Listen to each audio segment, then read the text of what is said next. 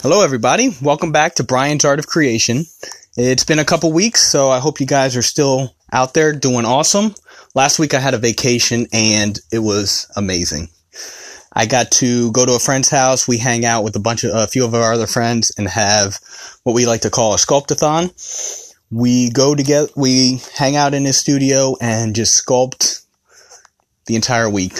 A week full of creativity, a week full of fun, and just hanging out, shooting the shit, and creating something amazing. So, today what I wanted to do was, I had to, after that long week, you're kind of out of routine, and when you get back, you're trying to kind of get back into routine, and it was a little bit rough for me because I had a long 10-hour drive back on Saturday.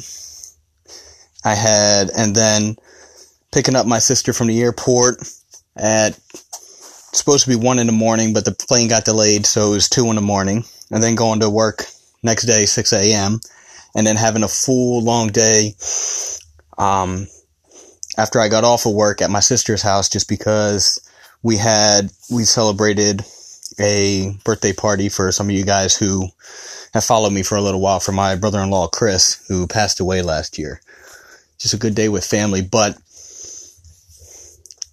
the thing is that there was just a lot going on this past weekend. And so what happened this morning was, with all that catching up on me and getting back into routine, and this morning I was still just like tired, but I said, you know what?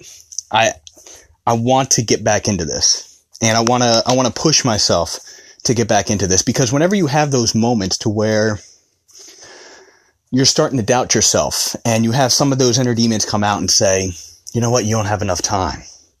You know what? You're not set up. You haven't entirely unpacked yet. And that's what they were all saying to me this morning.